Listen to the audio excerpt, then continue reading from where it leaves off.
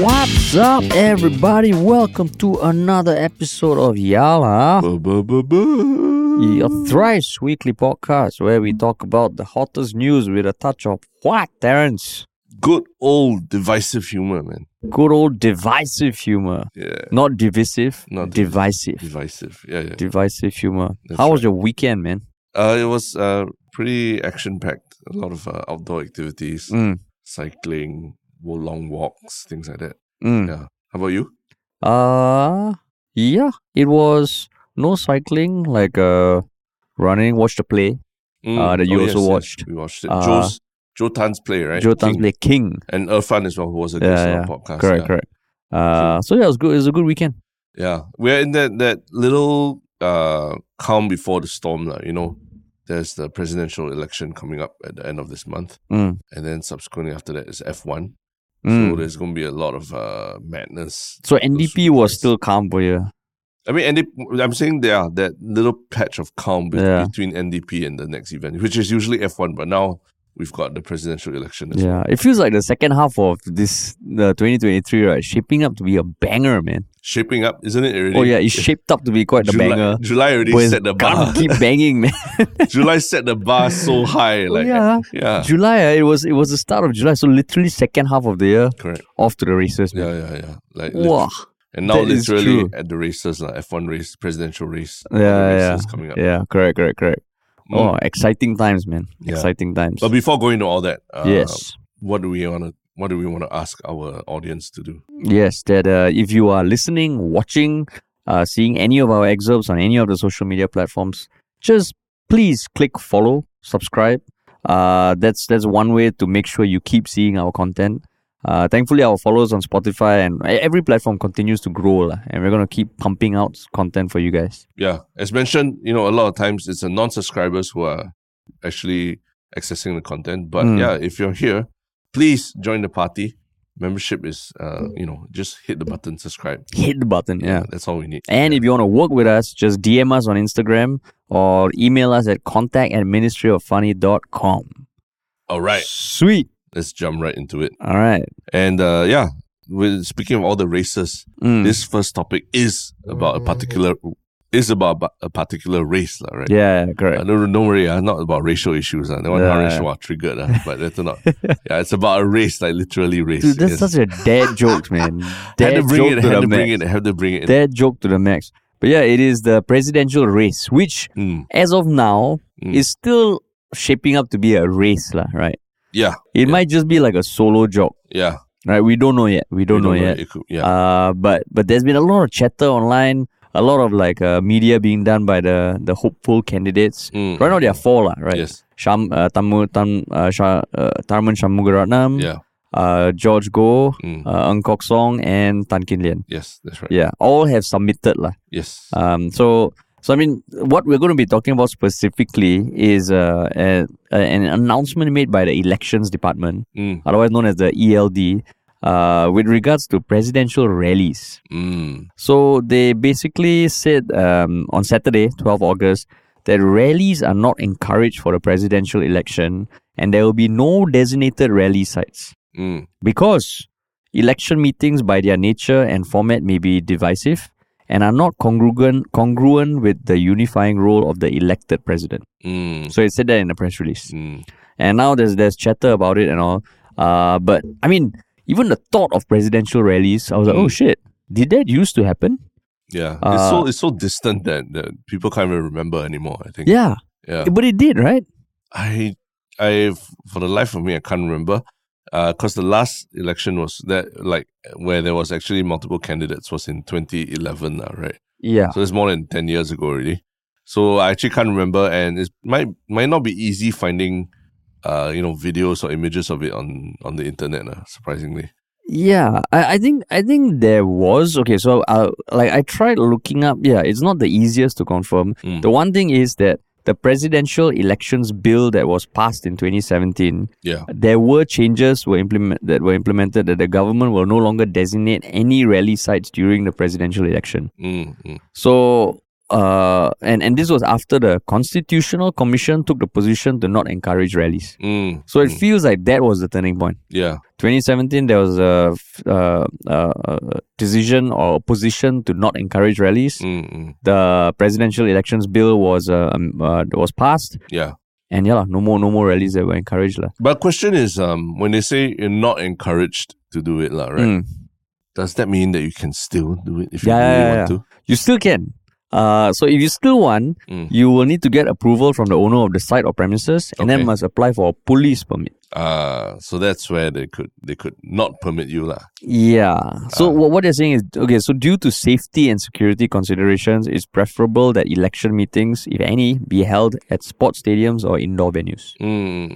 I think there's a separate argument, right? The safety argument of rallies, and the idea of the president.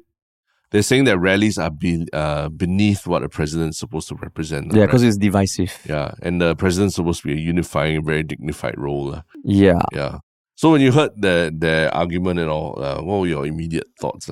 Okay, so my immediate thought was like, oh shit. You mean are we going to be missing out on presidential rallies? It didn't even occur to me that there would be rallies. Yeah. I wasn't even sure whether they're going to be appearing on TV to give their own like spiels, which they are. Yeah. But rallies are like, oh shit. If it's not encouraged, that means, was it not like a given? Then I was thinking, if it's a given, it would be awesome. Yeah. And then when I read that it might be divisive, then I was thinking, okay if you look at rallies by Trump and all, everyone's pissed off. I know the political rallies for the general election in Singapore have also been very charged. So maybe it is divisive. But then the more I read it, I'm like, but if we're all supposed to choose one out of four presidents, are we all going to be holding hands, and how is that not divisive? Yeah. You're saying the nature of an election itself is divisive. You have to choose between one or another, right? Yeah. So that was my overall like arc of thoughts. But for you, when you first heard it? I think instant disappointment. Yeah. I was under the impression that it would be a very rah-rah whole like going occasion. Diamond. Exactly. And then wearing different colours or the symbols. And the truth is, you open up your social media now and all, we're flooded with interviews or even the self-produced and like little clips that all these candidates are doing themselves. So the leap from what it was in 2011 to what it is now in 2023 is huge, right? So it's such a new feeling even for people like us who have lived through 2011 and prior elections and all that, right? Yeah. It's such a big jump to be able to see so much visibility of each of these candidates. But I feel the rally is really something special, right? Like that's really something that you only experience when you reach voting age and when you and during like I think the general elections and all. Yeah. Some of the photographs of the size of those insane. Opposition. Yeah, they were insane, right? Opposition rallies. Yeah. And I mean, compared to the incumbents rallies, very different crowds and different sizes. But all the size of those crowds, the pictures themselves caused so much buzz, right, on the internet at that point in time. And maybe in some way, they're trying to avoid this kind of like buzz or speculation about how much support someone has based on just photos, how many people attended rally. Because ultimately, so many people attended opposition rallies, but how did the vote turn out also, right? So sometimes a lot of people are just there just to, take a look around and see what's up at the opposition rallies. So you're saying you're disappointed? Is it because like, it's not going to be there, or like, the system is disappointing? I was disappointed because it's not going to be there. Because I think, this is about voting in someone who represents the people, right? And if the people can't be on the ground to see, hear, and understand what this person is about, then it's quite a sad thing, right? It's like you might as well box up whoever the next president is, and then he just live streams 24/7 from a little like from a table, and that's your only access to the president. That's all you know about him. But you want to see this person in real life. You want to see him walk the ground. You want to see how he interacts when he carries babies, and how he might look in front of other world leaders and all that. And then you can say it disadvantages the independent candidates and all, but at the same time, like like we went to Parliament, right? I think one of the very striking things is how tall some of our parliamentarians are. When they stand up to give their speeches and all that. You can literally see they're a lot who taller. Struck you as tall? I think Teo Chee Hian struck me as very tall. Ng Eng Hen also very, very long, very tall. And you kind of know because we are always seated in the same position. Then you see them get up. Then they move to that one spot. Then they bow and everything, right? Or they run to the restroom. Yeah. So they always come to that spot. So you can sort of assess how tall each person is relative to the last person who bowed and all that, right? Oh. So yeah, it does strike you like, oh wow, they have a very, very much more bigger physical presence than I imagined. And I mean, Taman, I think he likes to talk about it. He likes to talk about being a sportsman and everything. I'm sure he's like pretty like tall guy. Everything. Have you seen him in real life before? No. Yeah, I've never seen Taman in real life. He's like a imaginary, like legendary person that I read about in a book somewhere. Yeah. So without the chance to even see that in real life, I feel that that's a negative for... But even you go to those sort of like rallies, how close you gonna get? Yeah, you can't, but at least you see them on stage. Yeah. And you see, like, I think like what we talked about going to Parliament, you see how they behave outside of the camera's view, right? The way they walk, the way they talk, the way they sit even, like tells you something about them. And I think we're all poorer if we don't get to, as in poorer in terms of knowledge. We don't get to experience it. I mean, like at first I thought, oh shit, if there's no real life rallies, then what is there going to be in place? And there is going to be something on TV. So there will be the presidential candidate broadcast aired on 24th August and 30th August. Yeah. And each candidate will be allocated 2 blocks of 10 minutes to make their statements and blah, blah, blah. Then there'll be a presidential forum on 28th August, which will also be live streamed and then will be posted on Channel 5 the next day. Then at first I was thinking, okay, so at least there is that.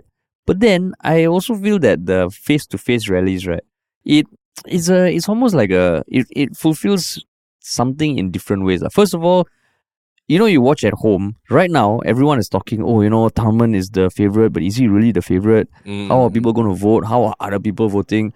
The thing is, when you go to a rally and you see other people there, things immediately become like larger than life. They go from idea to a movement. And I think that is actually in some way quite powerful because if you look at the 4 candidates, Tharman is probably the most well-known. Yeah. Right. Tan Kin Lian maybe from the previous elections. But the other two, they got a lot of ground to make up. Yeah. So if they cannot rally, then it feels like, okay, you're saying this one thing is no longer a level playing field. Right. And then the second thing about a rally is that like you can see the conduct. And I think why this presidential election is exciting, because I'm damn excited. We keep hearing that the president's role is, he's just supposed to be a unifying thing. Yep. Guard the reserves, but the running of the country will be by the ministers.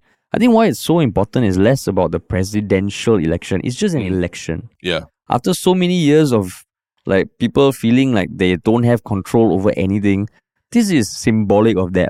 But there was general election in 2020, right? But that was during COVID. And it almost felt like, okay, are you going to vote as freely as you could? It was a very trying time. So people, I'm assuming, would have voted for stability. Let's not fuck around. We don't know what the world's going to turn to. Okay. Whereas now it feels like, okay, we are kind of something back to steady state again. So I think it is about just, I wouldn't say the illusion of choice. It's just, you finally have a choice. You can make a difference. But pushing back on that, I mean, wasn't it in the last election where, Workers' Party basically gained quite a lot of ground, right? Yeah. About 2 GRC. So it's not, you can say the opposite of what you were saying, where if you're not in that they weren't GRC, voting for the stability. if you're not in that GRC, if you're not, But what I'm saying that you said generally Singaporeans as a whole would go and vote for stability. I would imagine during COVID, thing. But that's the thing. They lost the most seats to the opposition in that period, right? True lah. Okay. But that still doesn't take away from the fact that right now, at least the past 3 years, the past 3 years, it does feel like there's a lot of things that are happening to citizens that you cannot control. Okay. No, I was just like, destroying your point about the COVID, No, I still don't think it's destroyed. I don't think it's destroyed. That was just, you're saying, okay, what was the stat? They lost the most number of seats. Yeah, to opposition, right? No, your point was that people vote for stability, which is the incumbent, right? Yeah. But the results bear themselves out differently. But the actual number of votes, I mean, that was an increase. Yeah. You're talking about they lost the most number of seats, but in terms of the actual vote percentage, I think it was higher than the last election. No, are you sure not? For opposition, yeah, it's higher for opposition. Are you sure not? Yeah, I'm pretty sure.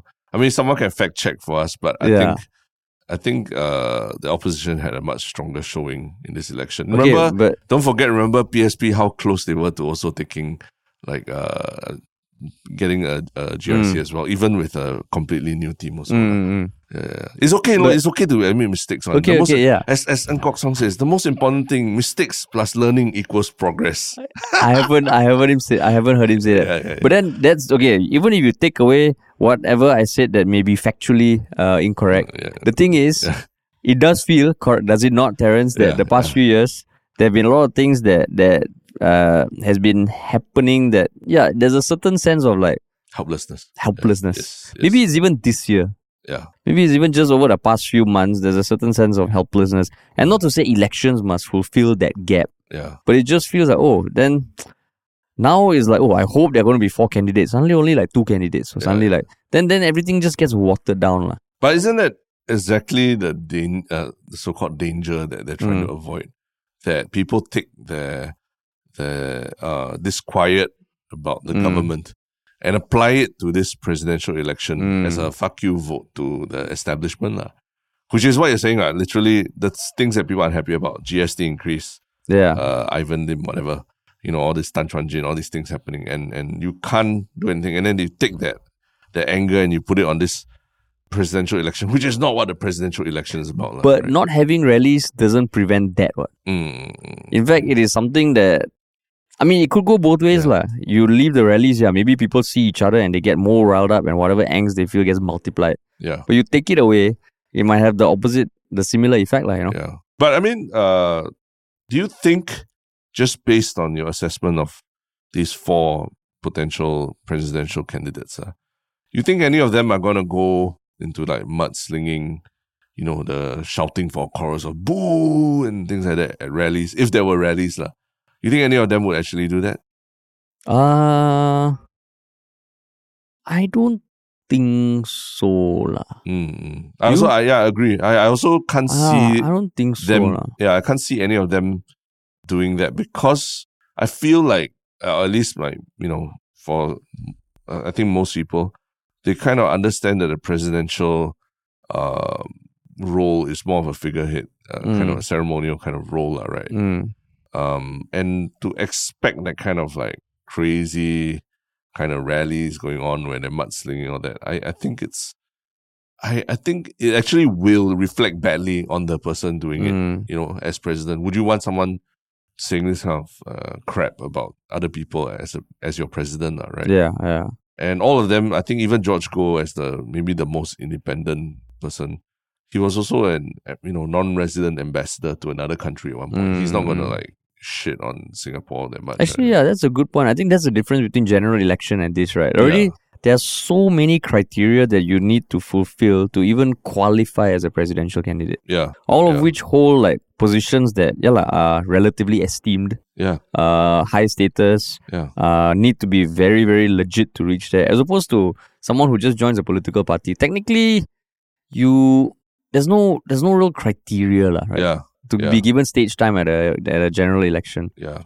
And if you if you had a PR team, I think they might also make you think twice about like if you're going to go out there and attack other candidates, right? Because it doesn't reflect well on you as an individual. When you're at a general election, I feel like because you're talking about a party, or you're sort of behind that apparatus of a party, and also you kind of you have to. It's like going to war, right? You're wearing the colors of the uniform and all that. You kind of have to play that role. But when campaigning as an individual, it can trying to be such that kind of figure can feel very can actually turn people off as well. But then the thing is, even if they are not doing it, where you have a large group of people there for a reason that has something to do with politics, then there's a risk that someone else might try something. Yeah. Right. And Tan Kin Lian has a track record of saying some pretty divisive stuff on Facebook. Just now when you asked me that, the one person who came to mind was, maybe Tan Kin Lian. Maybe Tan Kin Lian. But there have been observations that he is seems a bit more measured this round, in terms of... He's a veteran. Yeah. He knows that, he's got to play the game properly this round. Yeah. But, observations. Yeah, but also, since over the past few years, elections, okay, if you look at rallies in other countries, they can get crazy, They can, yeah. Of course, Trump sets the benchmark. But then it becomes a thing. The thing is, if it becomes general elections, got no rallies, then that's messed up, Yeah. This presidential election, because they are still giving a way for you to apply. We don't know what the process of application or what criteria you need to meet, but they're not saying no. Yeah. They're saying we don't recommend . They're not encouraging you. Yeah, they're not encouraging you. They're not encouraged. Yeah, they're like, you do you, man. I'm not encouraging you, but you do you. And you talk to the police. which is at least there, You can apply, and you can imagine if any of the candidates apply, they get rejected. Yeah. They will spin it as a way for them, already Ang Kok Song is saying that there's some preferential treatment, right? That he's not getting access to certain venues or something. Yeah. So this one, the rally thing, I don't know, man. I don't know how much other people also feel about the rallies not being encouraged. Yeah. Any dinners that you managed to squeeze in yesterday where you were asking your... No, it was too soon. But I think the general consensus, when I see on the comments online and all that, people, they're saying it's a farce, right? And do you really need to do that to, is Tharman... are you that afraid that Tharman wouldn't win, right? That's what people are hypothetically saying. Because his rally's got the least number of people. Yeah, that they will become that situation where the establishment candidate, or at least the one that is seen as the most pro-establishment, will have the least interest. And then the photos will look very meek compared to the photos of the independent candidates that can rile up the crowds, everything. And that will reflect badly on everyone. And you're so scared of that. But Tharman is a very strong candidate, right? Yeah. And I think a lot of people, a lot of people have just told me anecdotally they're not even going to bother with the rest of the candidates as well. It's just Tharman, right? Yeah. So, why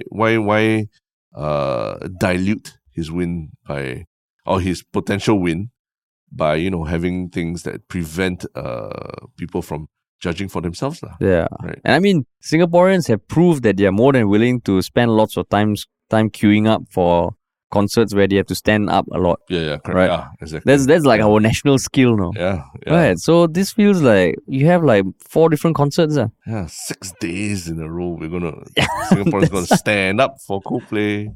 That's right. Yeah. And so it'll be interesting to see what pans out, how the candidates respond to this also, because they haven't really responded to this per se, right? Yeah. But actually, just a quick note, how about the safety element of things? Given that, we've just walked out from the pandemic, New Zealand literally just stood down from COVID-19 regulations and all that.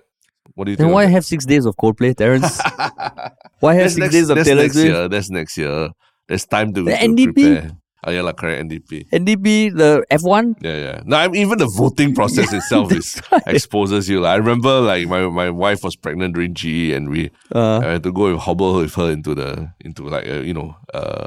very big school with a lot of people, and everyone had masks on and all that. Oh yeah. So I was like, okay it's when it comes to voting, it's way more important than whatever safety regulations for COVID there are. And I'm assuming that because all these rallies, if they want to do it, they will have to pay for it, Yeah. And there's also a cap for their expenses. Yes. Yeah. So they will have to cover security. So it feels like you can mandate certain security things be in place, like your number of security personnel in relation to the voters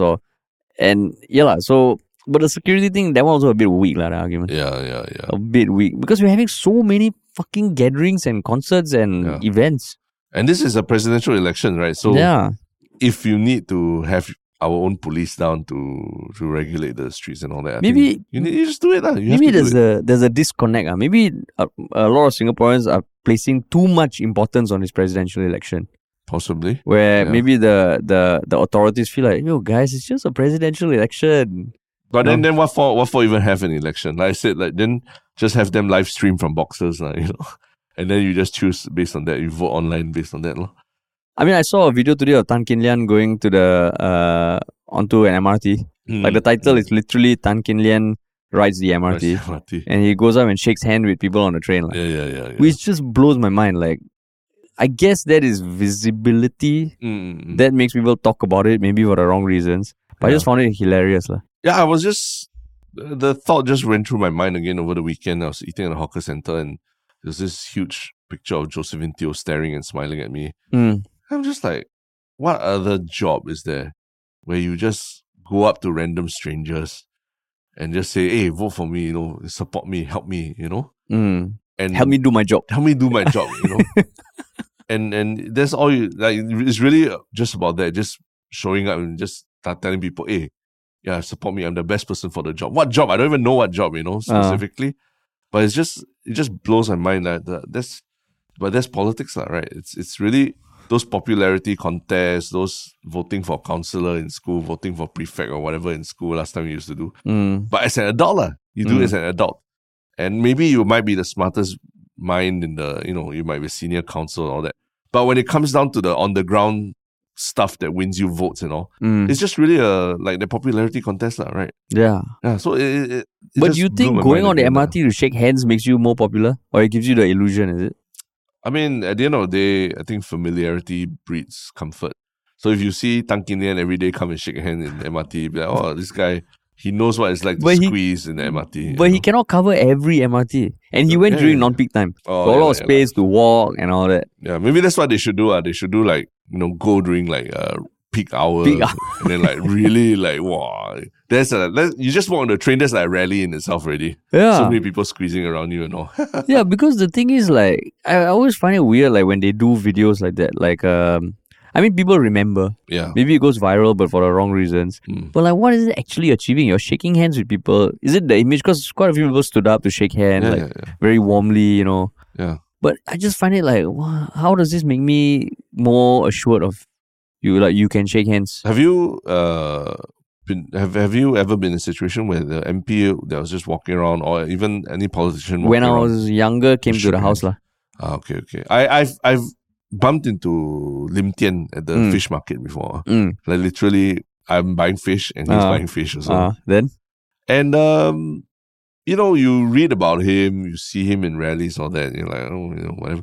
But yeah, when you see him in person, some things strike you. He's got a much boomier voice than I even thought. Like from watching his interviews. Because you're buying the fish. Maybe you're buying fish, but a lot of people were coming up to him and shaking his hand and saying, "Hey, good on you. Keep doing what you're doing, and all that." Yeah. And then he's like, "Oh yeah, thank you for support." And I mean, it's just a line or two, but that's the kind of interaction that stays with people, right? Yeah. Like the fact that I'm even recounting this and remembering certain things about him. Yeah. It just places that politician as a person. But that was because he was buying fish and people were coming up to him. Yeah. He didn't go on the MRT looking for handshakes. Like, like the video of Tan Kin Lian is literally going down the row of passengers, shaking hands one by one. If he was just taking the train and people come up to shake hands with him, then I would say, yeah, fucking solid. But you go on the train with your entourage and just go and shake hand after hand after hand after hand. Probably don't remember their names also. Yeah. Then what are you saying? Vote for me. Yeah. You won't vote for me. It's like what you say, like anyone who's doing a job, right? Let's say you need to prepare a PowerPoint slide for tomorrow. You go on the train. Do a video. Help me with my slides. Help me with my slides. Thank you. Help me with my slides. Yeah. Yeah, it's just weird lah. Yeah. It is very weird. So, and I think the presidential election doubly so. Yeah. Because it's like we said, it's a very ceremonial role. I think it's not a lot of people are super clued in as to the actual role of the president, right?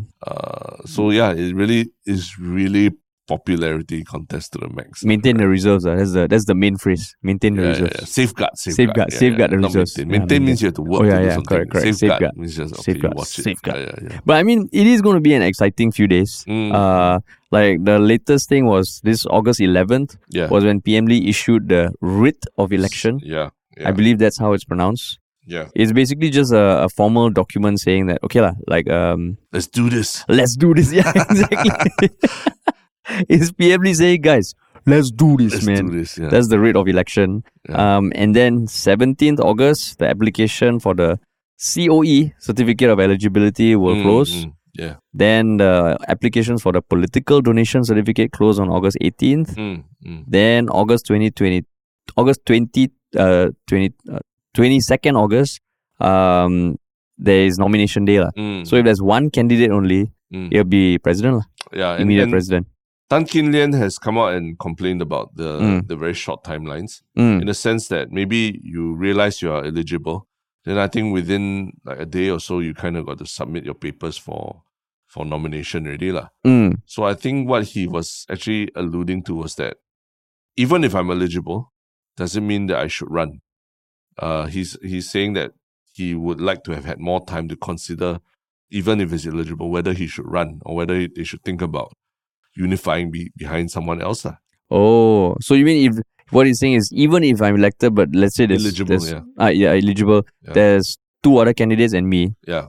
Rather than try and split the vote, I go behind one. Right? Yeah. Oh. So even the timing of all these dates, all that, they matter. And some of the candidates have come out and spoken against it or complained about it. So it's quite, it's not just a matter of like procedure, which is true. I mean, if you realize you're eligible, but you only have one night to really discuss with all the other people how you should do it. You know? Cannot go for a long walk to think and like mull on it and all. Walk by the river. Discuss all these things. You can't, So you kind of got to decide like almost overnight whether you're doing it, and whether you're dropping, more money to chase after that. So I guess maybe now they got permutations. Okay, if only me, Taman, and Ng Kok Song. If only me, Taman, and George Goh. If only me, George Goh, and Ng Kok Song. I mean, Taman probably likely. So they need to come up with their matrix. Yeah, and you don't want to lose your election deposit also. Yeah. If you don't get like what 5% of the votes or something. 15. Oh, okay. Yeah. 15%. Yeah. I know at least one other group that was pissed off at the timelines. Teachers and parents probably. Yes. Because polling day is set to be September 1st. Which is Teachers' Day. Teachers' Day. Yeah. And I think even the N-level examination. Oh, ouch. Yeah, there's some examination. So there's some comments like, why must it be that day? Because if August 22nd, 22nd is there's more than one candidate. Yeah. There will be the campaigning that can go all the way till August 31st. Yeah. Which is a 24-hour campaign silence where campaigning is prohibited. Yeah. And then September 1st is polling day. Yeah. And it's not just because it encroaches on Teachers' Day, which has had to be postponed to a later date. It's because teachers have to work on that day. They now have to go and help out with polling stations and all that, which is part of their job as a civil servant. Which is it's like adding insult to injury. If this is your day, you should take a break. But no. Yeah, no. No. But it has been moved to September 11. Correct. But you know, in school, you plan Teachers' Day celebrations and all that. Yeah. You plan and then you're like, after Teachers' Day celebration, I'll go for my holiday or whatever. That kind of thing, right? Some teachers are like, after I have my day, I'm going to peace out. Yeah. Now cannot. Yeah. You can't even peace out on that day. You just it's like your birthday, It's like your birthday. Say, okay, you just push back your birthday 1 week. But on your birthday, you come and help. You come and help. Then we'll celebrate your birthday next week, okay? You are still important, don't worry. Yeah. Of all teachers, no. Yeah. Teachers. You try that on your spouse or partner or what, Yeah. Yeah. Teachers, yeah. But I mean, hoping that there's more than one candidate because it feels like it's really occupying the news. It's a lot on social media, or maybe just because of the people we follow and interact with. So I mean, but kudos to the other candidates for really using social media to their advantage this time. I mean, I think they're really working it, you know. Yeah. And I watched some videos and I'm like, wow, the quality of these videos actually is like pretty damn good, man. Yeah. And I mean, we might be able to speak to that also in the next few days. Yes, yeah. If things go well. If things go according to plan and no spanners. Yeah, no spanners. We should be able to share thoughts. Yeah. Of how certain presidents are using social media and online content and audio content and podcasts. But speaking of popularity contest. Yeah. Our next topic is also about the popularity of a certain institution in Singapore. Correct. Vis-a-vis the foreign institutions that are also beloved by people in Singapore. And what is this institution? It is the results of a recent survey done by YouGov, that ranked the SPL, which is the Singapore Premier League, which is our football league, has the third most popular football competition among Singaporeans, behind the Premier League and the UEFA Champions League. So when you there were 2,000 respondents, and when you saw these results, right? Were you surprised? Were you like, oh yeah, of course, it's our national league? The thing is, I guess I was surprised by the fact that the other European leagues do not have anywhere near the market share of like the Premier League and all. Like the Spanish League, Real Madrid and Barcelona and all. Because the Premier League, 43% ranked that as the top. Yeah, that one given that we know that, right? Yeah. Champions League, 25%. SPL, 18%. Yeah. La Liga, which is Spain, 10%. Serie A, which is Italy, 8%. And the Bundesliga, which is Germany, 7%. Yeah. So, like almost twice the person who's fourth, which is La Liga. Yeah, I can't speak for the local, the SPL, because to be honest, I don't watch the SPL. But the other leagues, I'm quite surprised that the numbers are so low. Oh, is it? Yeah. That one, I'm not surprised. I'm more surprised that SPL. Why? You just said you don't watch. I also don't watch. Yeah. I know, like in media, like I'm like, just give local TV shows, local film a shot. Yeah. But local football, I don't watch lah. Yeah, then you want the Kallang Raw to come back, everything, but you don't watch. Why? Why you don't support? I'm part of the problem lah. Are you part of the problem, Terence? Fuck you lah. If I'm part of the problem, you're part of the problem. Let's define what the problem is. No. Let's define what the problem is. Yeah. No. So okay. I wouldn't say like I would still say part of a problem. How big the part? I don't know. Yeah, I say let's define the problem because I think we do our fair share to try and encourage people to support Singapore athletes, right? Whether it's Soryong or even others as well, which we will hopefully hopefully it will happen. Yeah. So that's why maybe it's more about the entertainment factor that you get from these things, right? Like that, for example, there's the FIFA Women's World Cup going on right now. Have you been watching a lot of it? I've seen a bit of it, not a lot. Yeah, I also seen a bit of it. But how about the Men's World Cup? Were you watching that? Yes. Yeah. I was on holiday. I was up great. like 4 a.m. watching the matches and all. And there's this an entertainment factor to the leagues and all that. You can say support local, you're part of the problem, but if it's not entertaining as these other leagues, can you blame people? Yeah. I mean, I try to pat myself and feel better about the situation. No, because I also agree to a certain extent because for local content, right? One thing that I do hear filmmakers say and all is like support local, just give local film a chance. But I also feel that if the film is not entertaining, you don't want the pity watch, right? So what's the last local film you pity watched? It's okay. Ajuma. Okay. You pity watched that. I mean, I wouldn't pity watch it. Like Everyone we got invited. Everyone loved it. I didn't love it. Oh, okay. Yeah. Got it, And we got invited to the premiere lah. So I wouldn't count that as a pity watch lah. Yeah. But yeah, you don't want that. You want people to be excited. I mean, last time when we put YouTube videos out, right? Yeah. If a video doesn't do well, you can tell yourself, oh, this video deserves more views. But at the end of the day, it's just not a good video. Yeah. There's something about it that didn't click. The first version of this podcast, it wasn't a good version of the podcast. The Mushroom. Yeah. Horrible name. Yeah. And it doesn't click lah. So you're saying that, so you don't want to support local just for the sake of it being supporting local, but you want the product to at least attempt to be as entertaining as the big boys lah. Yeah. Why I would say like for soccer, I still would say I'm part of the problem is because I don't even give it a chance. Okay. Like for films, you and I both know that we've gone to watch films. We have given it a lot of chances. We have tried. Yes. Because like for me, it's like if I want to criticize a film or something, I want to at least watch it. Yeah. But for football, right, I will admit that I have not tried lah. Yeah. And it's not to say that I watch a lot of other football. It's just I watch highlights lah. Yeah. And once in a while I watch highlights of SPL, but that's why I was surprised. Like 18% is 1 in 5, no? Almost 1 in 5. Yeah. Like when are the games? I know I sound like an asshole asking them, but when? Like they do have the games. I think maybe because we are from the demographic of Malaysia Cup and all that, and we are clinging on to the past, trying to. We'll only go back if we can relive those glory days. Yeah. Relive those glory days.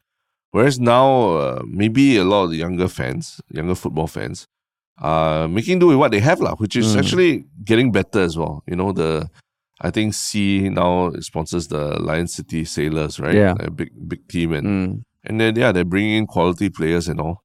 Tampines Rovers and even the Albirex Negata. So there are teams that are actually doing quite interesting things in our SPL. And maybe it's just for us to sort of lower our expectations a bit. Like it's not going to be Kallang Raw. It could be Jalan Besar Raw or whatever stadium Raw you go to.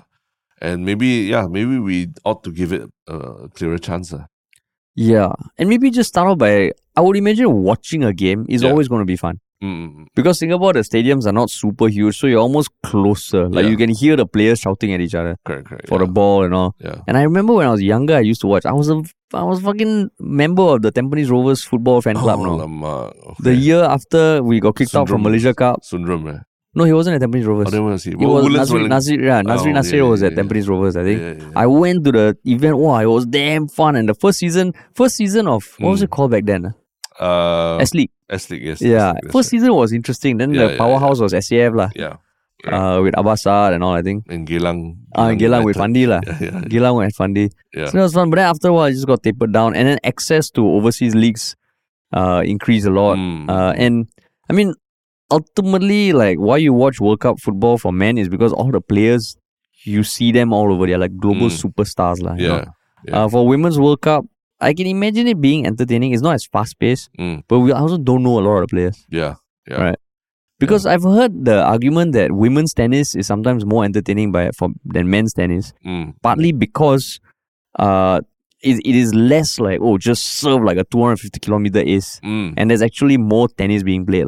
I thought you watch more tennis than me. I mean, the skill-wise, it's quite clear. There is a bit of a divide. And this is like from having that literally was like Serena Williams. I think at one point they called out like male players to play against. And they lost, right? And they lost, right? Yeah. But women's tennis, it's like you kind of, okay, they might not be playing at that same level as the men's tennis side, but they are playing against formidable opponents nonetheless. And it still makes for quite an evenly fought match. And there's more rallies and all. Yeah. But the skill-wise, I would still say the men's side definitely still wider spectrum. But I mean, actually now that it's quite interesting, the world football in the last couple of years, there have been 2 leagues that basically have risen from like the ashes or wherever they were before. Like the Saudi League and now the MLS as well, because of the appearance of Ronaldo and Messi in those leagues. They have sort of ignited interest in both those leagues. Right? People are even considering watching some of their matches. That's and all. true. Maybe that's the kind of shot in the arm that our Singapore league needs. It means we need billions of dollars. Yeah. To bring one really big name and then everybody will jump onto the Because wagon. you can literally see it like for... I think MLS once in a while, last time there was David Beckham, then there was Zlatan. But now that Messi has gone, I'm also watching the highlights. Yeah. For Saudi, I think Ronaldo arguably had even a more of an impact because alongside him, now there are world-class players there. Like Karim Benzema, the current Ballon d'Or world's best player, has moved to Saudi. And it's crazy. So there is going to be more choice. And it's also better timings, I think.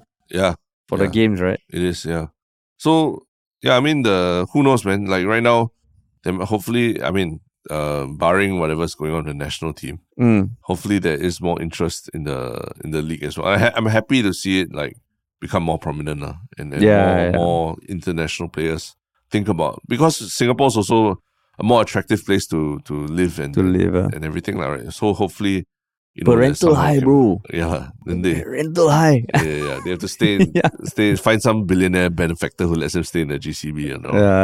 I mean, if we got like a uber billionaire who moves here and decides, you know what, I want to fucking pump money into football, like C lah. Yeah, C kind of did that, right? Yeah, with one team. So I mean, I'm still optimistic because regardless, I think Singapore there's so much talent in every way. Yeah. It's just the football. Hopefully. Maybe we should go to a match. Maybe after Parliament. Now that we talk so much about Parliament, then if we can go to Parliament, we can go to a match. Yeah. Maybe we go to a match. A lot of times I've been pleasantly surprised how entertaining these things are, whether it's like Singapore Pro Wrestling, or even the basketball. Last time I went to watch the Slingers play and all, it was quite fun. I think because you just go and you can shout, vent whatever anger you have. Also, of course, don't scold the players Yeah, just like presidential rallies. Yeah, that's You see the connect that we did in this episode is amazing. And they said hold the rallies at sports stadiums, right? Exactly. So you go there for rally in the afternoon and night football. Yeah. You get 2 for 1. Day out, buy one ticket, you get 2 events. How shook is that? Or if any soccer club up there needs the marketing idea, just buy 2, get 1. Yeah. There was Oppenheimer. Maybe they can be like some sort of like Barbenheimer kind of overlap. There's like S-League / the SPL / presidential election. Yeah, exactly. Exactly. Maybe. That would be interesting. Yeah. But yes. Cool, man. Just speaking of your one shot comment. Yes. What is your one shot? Would you like to pull up yours? I mean, over the weekend, I think on our subreddit, I put up a post asking for questions for presidential candidates. So in the event that we have a presidential candidate on the podcast, we do want to hear from everyone what kind of questions you want asked. Yeah. And granted, we won't have the time to ask every single question, but I think there already have been quite a number of interesting questions that have come up in this subreddit. And even on our Instagram stories when we posted about this also. So I mean, shout out to everyone who has contributed. We've already got like 19 comments / questions. So please keep doing so on our Reddit. By when? By tomorrow, if you can. By actually. Tuesday, yes. 15 August. Yeah. By Tuesday, 15 August. That's the kind of timelines we're working with in the presidential elections, right? We really don't have that much time. Yeah, correct. And hopefully the questions are good enough and nothing no spanner and the guest comes on, we might get other guests. Yeah. We might get other guests. Yeah. And what's your one shot comment? My one shot comment is just a post by Apprehensive Nails 971 who dug up the photo of the Grab marching contingent and went down all the faces and noticed that Tin Pei Ling is not there. Yeah. So then someone also, I mean, they posted like at the bottom, PS, I was bored. Because it's a lot of effort, man, to find the picture, to go through every face, and then realize that you can't find Tin Pei Ling. So shout out to you for the effort, man. Yeah. Shout out to you. Was there an expectation that Tin Pei Ling should be marching in the national I would have. parade? No. I think cannot. I think that was if she got seats. If she marched, right, then everybody confirmed like, hey, Tin Pei Ling, please, look at your priorities. Yeah. Yeah. Okay. Cool. And then, what is your one shock thing? My one shock thing is a channel that I just recently discovered. It's called Stevie Richards Wrestling Analysis. So back in the day, there was the WWE. There's a sort of a mid-carder kind of wrestler called Stevie Richards. And now he's created a YouTube channel where he does quite interesting videos, just talking about things that go on in wrestling. Like how does it feel getting slammed onto thumbtacks? And he shows you videos of matches where he got slammed on thumbtacks and how it actually feels, and the little actions they do in the ring to signify that that they're done or things like that. So all the little tactics that they use to make it feel less painful, or just to maximize the visual of all the pain that they go through. So he really goes in depth into a lot of these interesting questions about pro wrestling. So he's a wrestler himself. Yeah, he was a big wrestler back in the Attitude Era, like the 2000s, that era. No, not big, like mid-carder, right? But now he's, he seems to be, I don't know, fitness instructor / YouTuber. But he's found found a second wind by talking about all these things going on in wrestling, the trends, the little tricks that wrestlers do, and why certain wrestlers are underrated or overrated, things like that. Oh. Wow. Interesting, yeah. And how you chanced upon him? I mean, I think my feed, I have quite a lot of I watch a lot of wrestling things. I see. Mainly as a retro thing. I like to watch old matches and all. Then I think this comes up because he's from that era. I see. But yes. Okay. And what is your one shook thing? My one shook thing is also a YouTube channel that I chanced upon because I saw a cut video and then I Googled one of the people in that video and I somehow ended up with this channel. It's called Soft White Underbelly. Ah, okay. Have you heard? I think so, yeah. So it's this channel started by a filmmaker called Mark Later. And it features interviews with, I quote, people who are frequently invisible in society: the unhoused, the sex worker, the chronic drug user, the runaway, the gang member, the poor, and the sick. So I mean, there's a lot of channels out there where, someone sits in front of a camera, it's well lit, and the conversation goes. But there's something about this channel that I feel very, the way he asks the questions, the way he frames them up. I mean, they all look like lighting, the background, all sweet. Is it a podcast or what? No, it's 20-minute, 55-minute videos on YouTube. Okay. So interviews and portraits of the human condition by a photographer. So they all look very photogenic. Yeah. But the questions and all, it just feels like the guests he gets all very interesting guests. His latest video uploaded yesterday is a flat earther interview. But the most viewed video on his channel, which blew my mind, is something about the Whittakers. So the Whittakers, right, is this family that's somewhere in the rural part of the US where he also appeared on a Joe Rogan podcast. Because when I saw that video, I'm like, whoa, what's going on here? And they look like a family where their eyes are a bit pointing in different directions, bad teeth, and a very poor part of the US. And when I heard him telling the story, he basically said he was going on the Appalachian Trail or something, just looking for the parts of the US that he always found super interesting. And he chanced upon this one town where there was this one family just sitting there called the Whittakers, and he took his phone camera out with the help of a local police officer, because the neighbors were all very protective of this family. Okay. And then they can't speak English and just broken English, and he found out that they were a family of 3 generations of marrying siblings. Oh, wow. Yeah. So then that video went viral, and then he started doing portraits of them, and he said they are a lovely family. And that's why all the neighbors around them are very protective, because people come and throw eggs at them and all that.